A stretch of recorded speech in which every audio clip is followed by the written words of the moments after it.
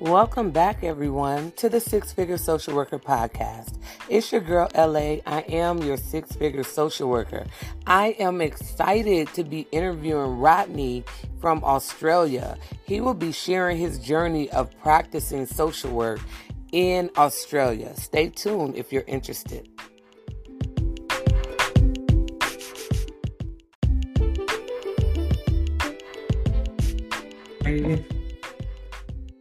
Okay, welcome back, everyone, to the Six Figure Social Worker Podcast. If you are new to the podcast, this podcast is designed to teach you how to make a living while you're making a difference. So again, I want to welcome our special guest, Rodney, all the way from Australia. Welcome, Rodney. Hello. Good morning for us. Good afternoon for those in the U.S. How are we? What time is it there? We just rolled over 10 o'clock Sunday morning. Okay. Wow. Okay. So Rodney, thank you for agreeing to come on our podcast and share your story with the audience and let them know some of the things that you're seeing, you've experienced in the field of social work. And first, I would like for you to share with us what are your credentials? Where did you, graduate from, and how did you really get into the field of social work? Absolutely. Well, born and raised, Middle America, get your money back at the door. Did some undergrad at University of Nebraska at Omaha in early 2000s, early mid 2000s. And then I stumbled across being able to use U.S. student loans and come over and do my master's degree of social work at the University of Sydney, which was a whirlwind and amazing and just, wow. Just something that no one, first person in the family to get a master's degree and first person to ever travel internationally. And I just thought, hey, there's a chance to do something different. I might as well. So where are you born and raised at? Des Moines. I lived in Des Moines, Iowa, probably 23 years. And then I moved over to Omaha, Nebraska and lived there about 6-7 years. And then. Okay. And so help us understand this transition. So from there, and you transition to Australia. Yeah. So there's a couple programs in the U.S. that you can, we just did a bit of a bank loan, and you can pay for yourself and get your student visa and come over and study. If you want to come over and study, I can get to the how to come over professionally if you are already credentialed in the U.S. So I've done both. So I've done an international skills qualification, even with just a bachelor's degree, to come over here, which is a fun little process. But for those, just in the early hustle and getting their inspiration from the Six Figure podcast, I think if you are, doing an undergraduate degree and you think, or you'd like to do an undergraduate internationally, you can get U.S. government student loans to back your study if you want to come here. After that, once you get over, you land, you fall in love with Australia and you never want to come back. I don't know. That's what happened to me. I was struck probably in the first 3 weeks. Oh, it got me.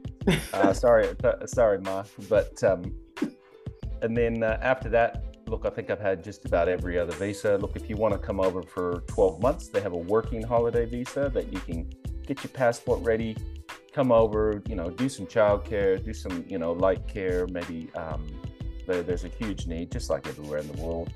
Lashana, there's such a big need for helpers like us and social workers on the skilled occupation list, which means it's a very high demand to get people butts and seats over here to do the job that we need so much. So yeah, once you get over here, you can get some work rights again for the 12 months. And then just like America, it's who you know. I mean, you can have these qualifications and all this stuff.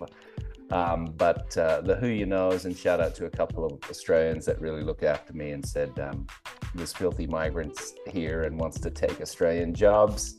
And we think he does a good job. So, shout out to Claudia and a couple of others down here that really helped me along my journey. And then, look, if you're here for 12 months or you've done your graduate degree, if you do 104 weeks of study in Australia, you can apply for, after you've graduated, you can apply to get your international assessment or whatever. And that makes sure that it'll say if you're eligible for NASW, which is obviously your ruling body over there, which I've been a member and miss all my NASW friends over there. You can apply to the Australian Association of Social Work, which is the same body that does your skills assessment. So they'll say, okay, Lashana, you've got X, Y, and Z degree, you've been studying, you've been working, you package that up, you pay a bit of money, and then the ASW, gives you a stamp of approval, and then you can jump right into pretty much any type of social work over here. For those clinicians out there, those one-to-one clinicians, that would take, there's another level, mental health accreditation that I've not known anybody to come from the US to get that endorsed, but no doubt for those, doing thousands and thousands of hours since postgrad, I think it's just getting that documentation to put it forward. Okay. It's not that pain. So the work is more what we call macro level work for individuals who may want to go that route? It can be all three: macro, meso, micro. So Okay. if you just want to do direct work, I mean, there's tons of work available for entry level. If you were just coming on a working holiday, just to get the vibe and see if you want to come over and do the applications and do that kind of jam, there's definitely some entry level work. The provision on the work visa, though, is you can only do 6 months per company, which is kind of hard, not only for client outcomes to see those, but at least, you can get into a share house or that kind of thing over here and make it work for you. But no, there's work everywhere. So I do 3 different levels, all 3 systems levels. So micro, just that direct practice; meso, some community development; and macro, which is part of our service directory and business support for our on-demand employee assistance program that I run in Australia for some businesses. So, share with us a day in the life of Rodney as a social worker in Australia. Well, now because it's summer and I know you all getting a little bit cool up there in the north. Now I get up about 5 o'clock in the morning. I do probably 3 hours of counseling for some Americanos, because I use onlinetherapy.com and do a bit of work and counsel my brethren over there, which is, I love. I think it's just keeping my lingo up to scratch now. I love working with Americans still. So I do a bit of counseling over there, and then, brush myself off, get ready for the day, take care of family business and everything I need to do before getting on the tools. And then I do a lot of EMDR. I'll get my level 2 national accreditation next week. So a bit of EMDR and just, CBT counseling for so a lot of veterans. I work with a lot of veterans and a lot of victims of crime down here. So there's a nice, good spread of schemes. That's what they call it down here, schemes or funding areas that you can make money down here. So I do a little bit of workers rehabilitation or occupational rehab, and I do a bit of, again, the trauma stuff, the victims of crime stuff, and then there's a couple, and then run the EAP program if the business needs, if businesses are calling in and might do an assessment on, they've got 25 staff and I just need to see what their mental health needs are for that business. I'll go out and support them, and then get home about 6:30, 7 o'clock and try and turn my brain off and then recharge for the next day. Right. Probably a typical day. Yeah. So are you actually an employee of someone, or are you an entrepreneur, self-employed? Yes, completely self-employed. So the Help Now Group, Party Limited is my company, and that's been running since 2016. It just went full solo in 2022. So we're going to take over probably 12, 13 months in a couple of weeks. And and then just running that. So they've got a couple of different layers. I know the LLCs and that kind of stuff that you guys have. So you could be a sole trader. If you register as a company, obviously there's some better benefits as far as getting like grants and that kind of thing. So you need those kind of company endorsements over here. So I'm also a co-founder of Sustainable Ethical Australia, which is a local charity to still make some conduit and make sure things are working for businesses. So yeah, full-time solo. So it gets quiet sometimes. Right. No, this is awesome, right? Because I think what I'm running into is that a lot of social workers, they go into the field, and if they're not, I don't know what the word is. I don't want to say like a self-starter, or maybe someone that's just kind of like have a broader perspective. They come into social work thinking what they learn in school is it, right? And then they go into a little agency and they get stuck at this agency, and then they find themselves needing more services than the clients they're working with. You know? And so I'm wondering, how did you know, right? Or get these opportunities? How did you know that this was even possible for you to be able to go abroad? Well, look,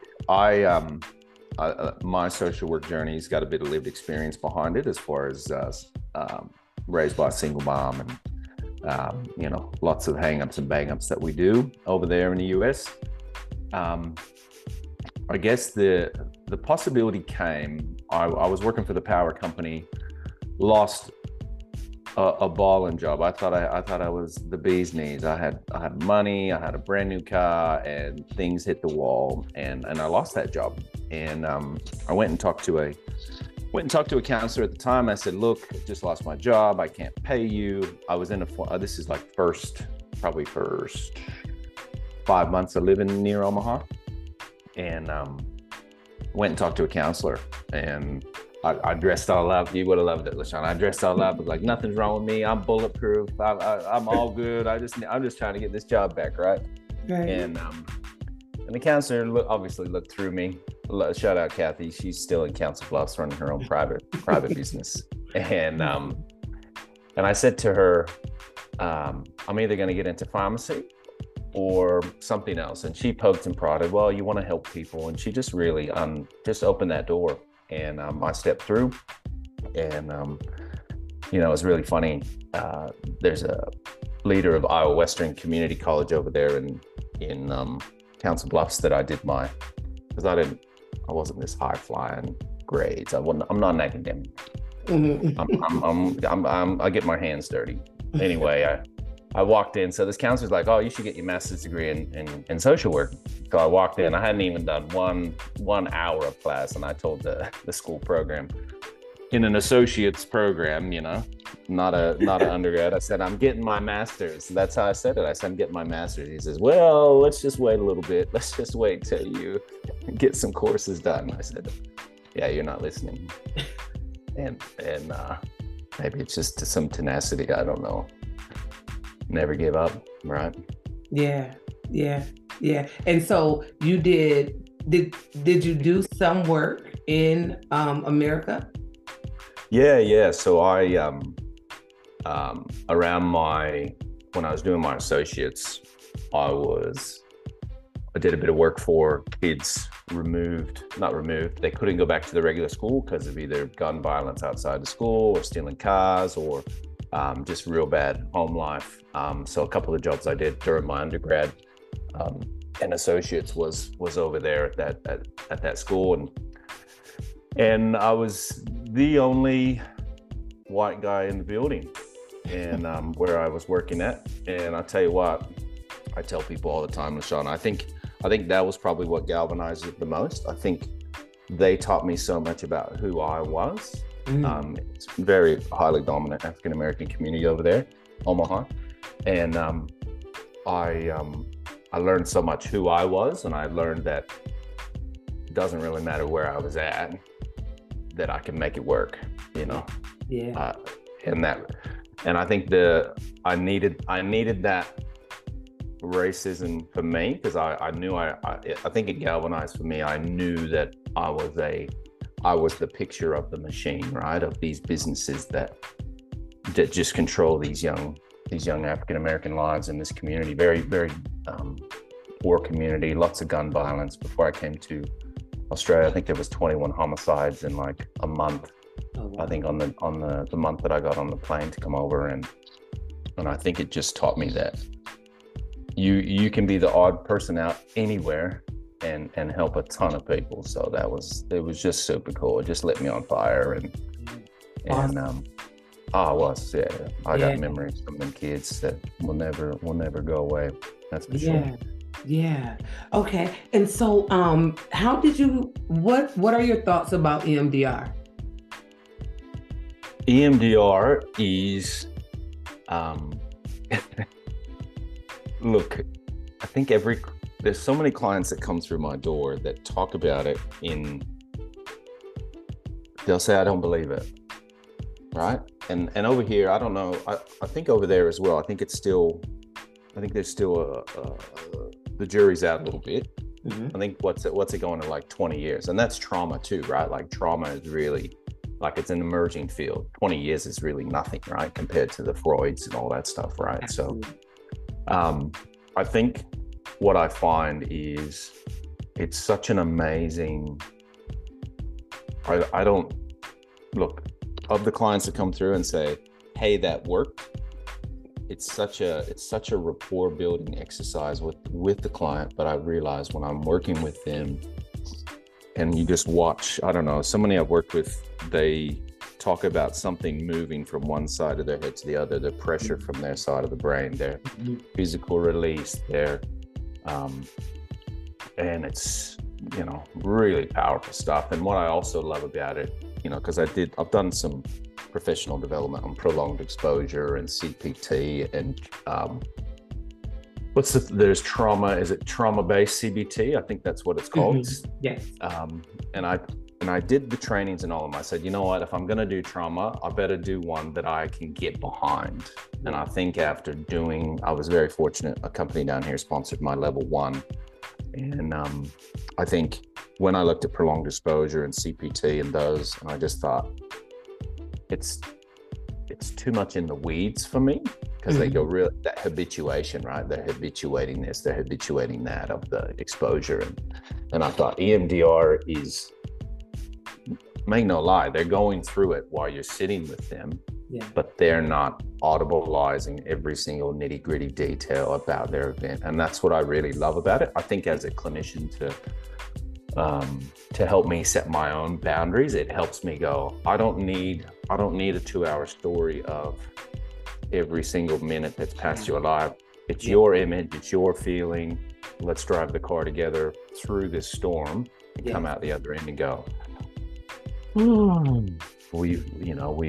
we're okay. And look, it's not without its challenges. I think I've got a couple of people with dissociative identity features, let's call them. I don't want to use the D word that usually goes in the DSM 5 point whatever it is now. And that is an interesting journey. Yeah. And it's opened up. I'm not sure if you guys are familiar with there's an International Association of Dissociation and Trauma, ISST-D, which is a global resource for clinicians that are interested in dissociation and complex trauma. But obviously my trainer put me onto that, and they've got some amazing webinars. Obviously, my Yankee friends are hosting that over there, but it was just like building it.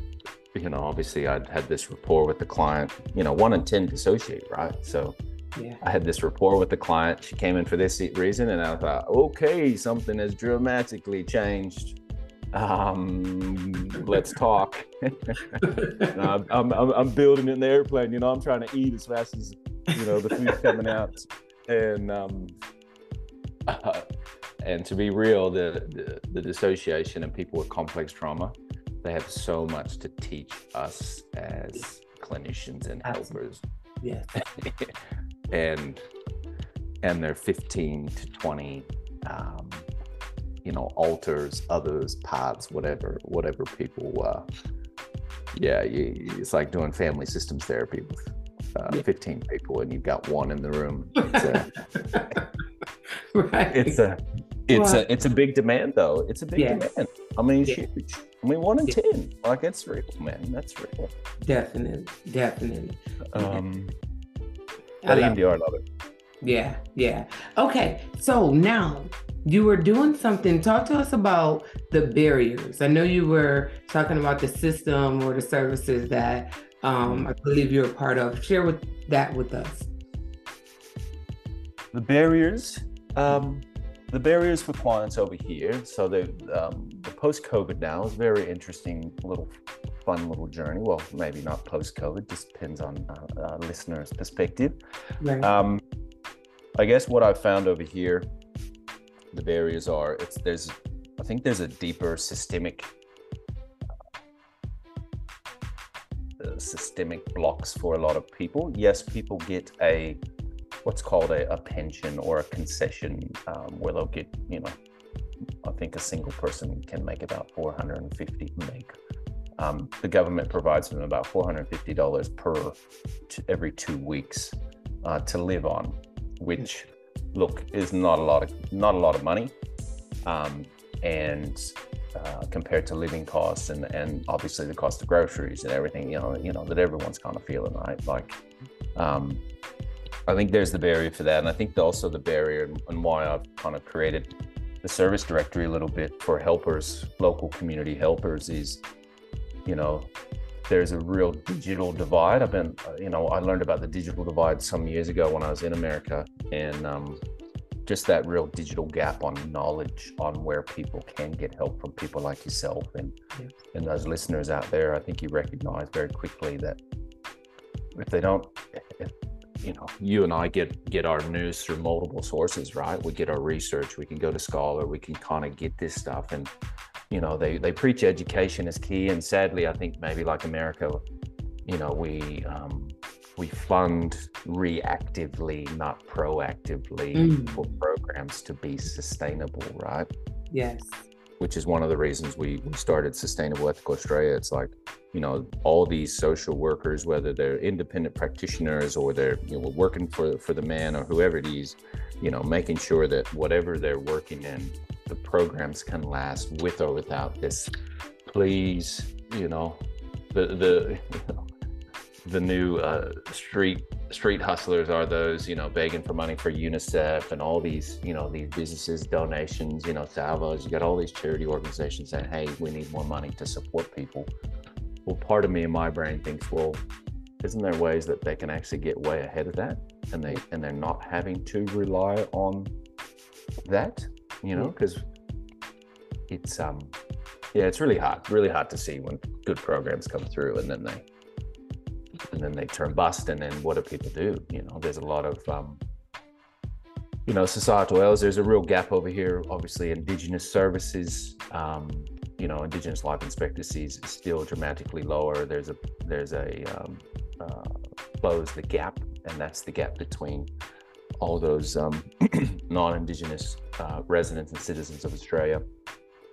That it's a good 20-30 years gap as far as life expectancy for Indigenous and Aboriginal and Torres Strait Islander peoples that live here, and they're just like the States, sadly, overly represented in the criminal justice system. Even though they're 3 or 4 or 5% of the population. Don't quote me on what those are, but you see that, and you just go, my goodness, there's lots that can be done.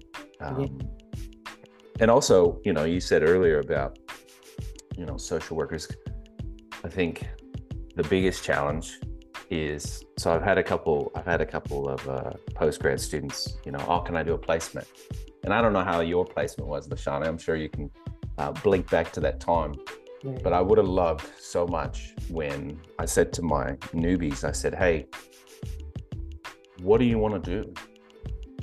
And that's very daunting, right? Like, so they've just done their 2 years or 4 years of school, right? And you say, what do you want to do? And they go, I don't know. Well, who do you want to help? Do you want to help? You know, I had a woman of color who her family was from overseas. I forget where. It's like, do you want to help your community? Do you want to help the wider Australian community? You know, and that's a really hard decision for any student. And I think, you know, that can be really daunting. But what I gave to my students, I said, well, if you want to create something, we can create a pathway now, right? And bolt it on to lots of different types of work. Maybe that is part-time with someone, maybe that is, and just getting them to understand that anything's possible. I mean, we tell this to our clients. Right. Yes. Yes. Yes. Yes. Yes. Yes. It's possible. It's possible. Right. Yeah. That's why I love, like, even when you reached out, and I was like, first of all, I love your accent. So I was like, oh yes. Like, because the way you reached out through the voice, you know, message. Yeah. I was like, wait, hold on, who is this, right? And so, but I was just so interested because I'm like, hold on, you really moved or navigated over to Australia to, you know, to be a help, right? And with your social work degree. And I'm just like, even when I came up with six-figure social worker, I knew people was going to be like, what, right? Because it seemed like when we go into social work, we think we have to vow poverty. And it's like, no, you know, you can make a living, right? While you're making a difference. So yeah, I'm excited about what you shared and what you're doing. How, if someone is interested in learning even more about what you're doing, how can they get in contact with you? Yeah, absolutely. Look, they can write to me at Rodney at thehelpnow.org, THE helpnow.org. Help Now group is on Instagram, Facebook, Twitter. You know, just send me a message. You know, I think they just need to be curious. You know, just be curious. Whether they're asking me or asking you, you know, it's just creating that curiosity. You know, check with your local universities if you want to do international. And if you're a seasoned professional, which, you know, my friends threaten me so many times. I've been here, I'm going on 15 years in the country this year. And I still have my social work pals that back home that, you know, done protests with, work next to, still brainstorming ideas globally on, hey, I've got an amazing idea. There's actually some student mental health support stuff. I've got a program that I've been developing that they come over to the States and get some scholarships to play basketball, baseball, rugby, football in America. Yeah. To come over. And, you know, I think if you got an idea, I mean, all these newbies and up-and-comers and people that have been working for people such a long time over there, you know there's something inside you that says, you know what? Not only I could solve a problem in some way, but here's where I could get it funded, and here's how I could do it. So, you know, it's recognizing what you have, and I think just going, okay, how do I move that to part-time and still pay my bills and be able to create time that I can create something new, whether that's coming to Oz, whether that's starting a program, starting a podcast, whatever it is. I mean, just take a dose of your own advice, right? Right. I love what you said as it relates, like, get curious. You know, I often tell social workers who may be working in behavioral health or been in the field for a little while, I'm like, what gaps have you seen? And how can you fill those gaps? What can you create? Because oftentimes we stay at agencies that completely go against our code of ethics or moral values, right? And it's like we'll stay because we need the money, right? Instead of realizing that, wait, if I just get curious and think, you know, and create my own, then I can have the best of both worlds, right? I can actually be operating in, you know, I guess my calling and still getting paid for what I'm doing without feeling like this pull, you know, with working with an agency that goes completely against what it is we stand for, right? Because I literally expanded my private practice because I was working for an agency that moved from the treatment model to the medical model. Now, the medical model, right? You know, they're like pushing Suboxone or Methadone or whatever. And I'm like, hold on. Now I got clients who once felt like change was possible. Now they're like, wait, hold on. I can change, but I need this Suboxone, or I can change, but I need, you know, and it's supposed to be assistance. But what I realized is that the medical model seemed to have taken over. Yeah, there is. And I think, make no mistake, what I tell every single student, new social work, new grad, whatever, I said, you have to put so much energy, you know, really the term I said, you have to put your pants on in the morning to go and work for these people. When you're faced with an interview about this job, whether you're a new grad or want to change your field, I think be really dynamic on how you do it. I think if there is micro practice that you want to do, or meso or macro, I think it's making sure that whatever job you go into, they've got to put just as much care and kindness back into you as you give into that organization. Is my rule number one. And the second one is knowing the juice is still there for the squeeze. What I mean by that is put your team leader, manager, whatever that business is, you put the screws to them saying, you are going to keep professionally investing in me if I'm going to invest my time in you. Yeah. Because I think that's such a spiral people can get into, at least over here, and I've seen it over there, where, you know, they're grinding, and they don't go, well, wait a minute, okay, I've given you 2 years, I've given you 3, 4.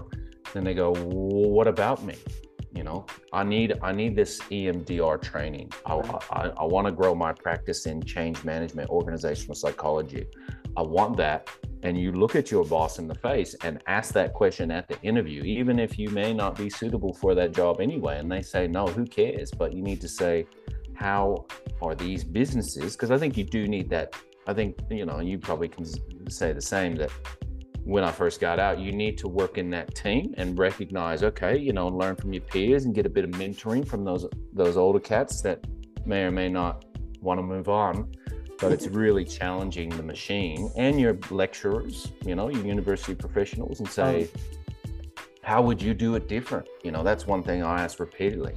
Okay, you've been in the business this long. How would you do it differently? What would you do if you started your study today?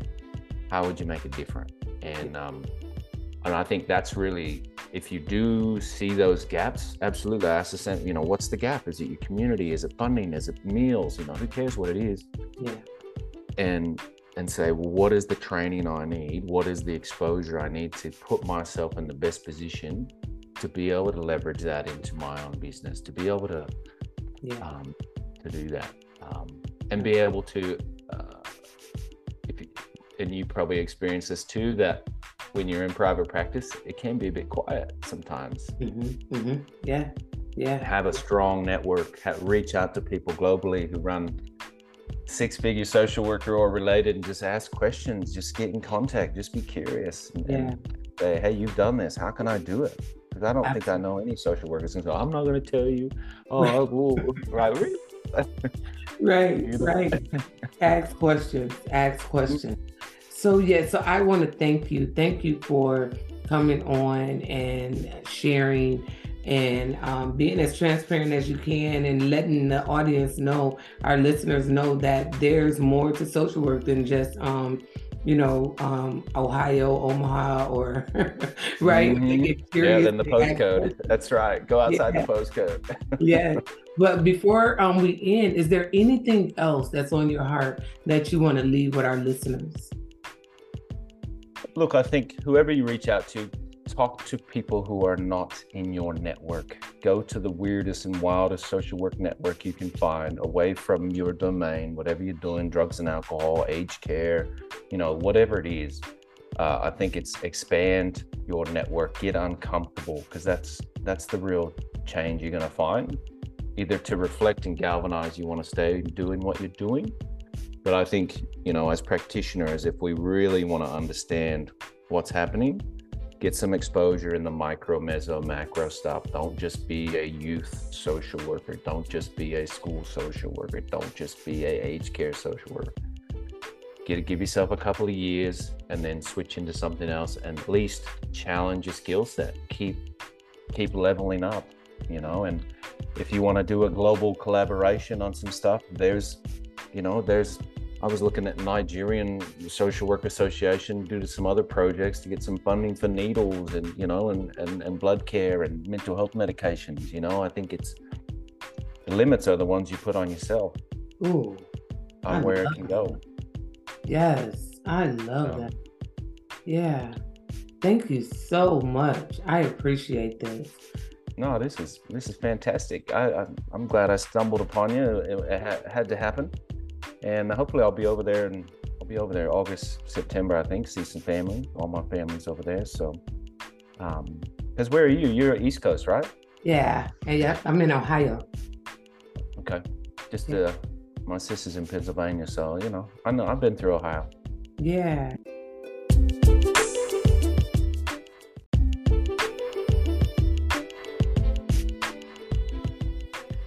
Thank you once again for tuning in. I hope you got something out of this episode. I was so excited to have this interview with Rodney. Listen, if you're interested and you want to stay connected, please visit us at www.uchangellc.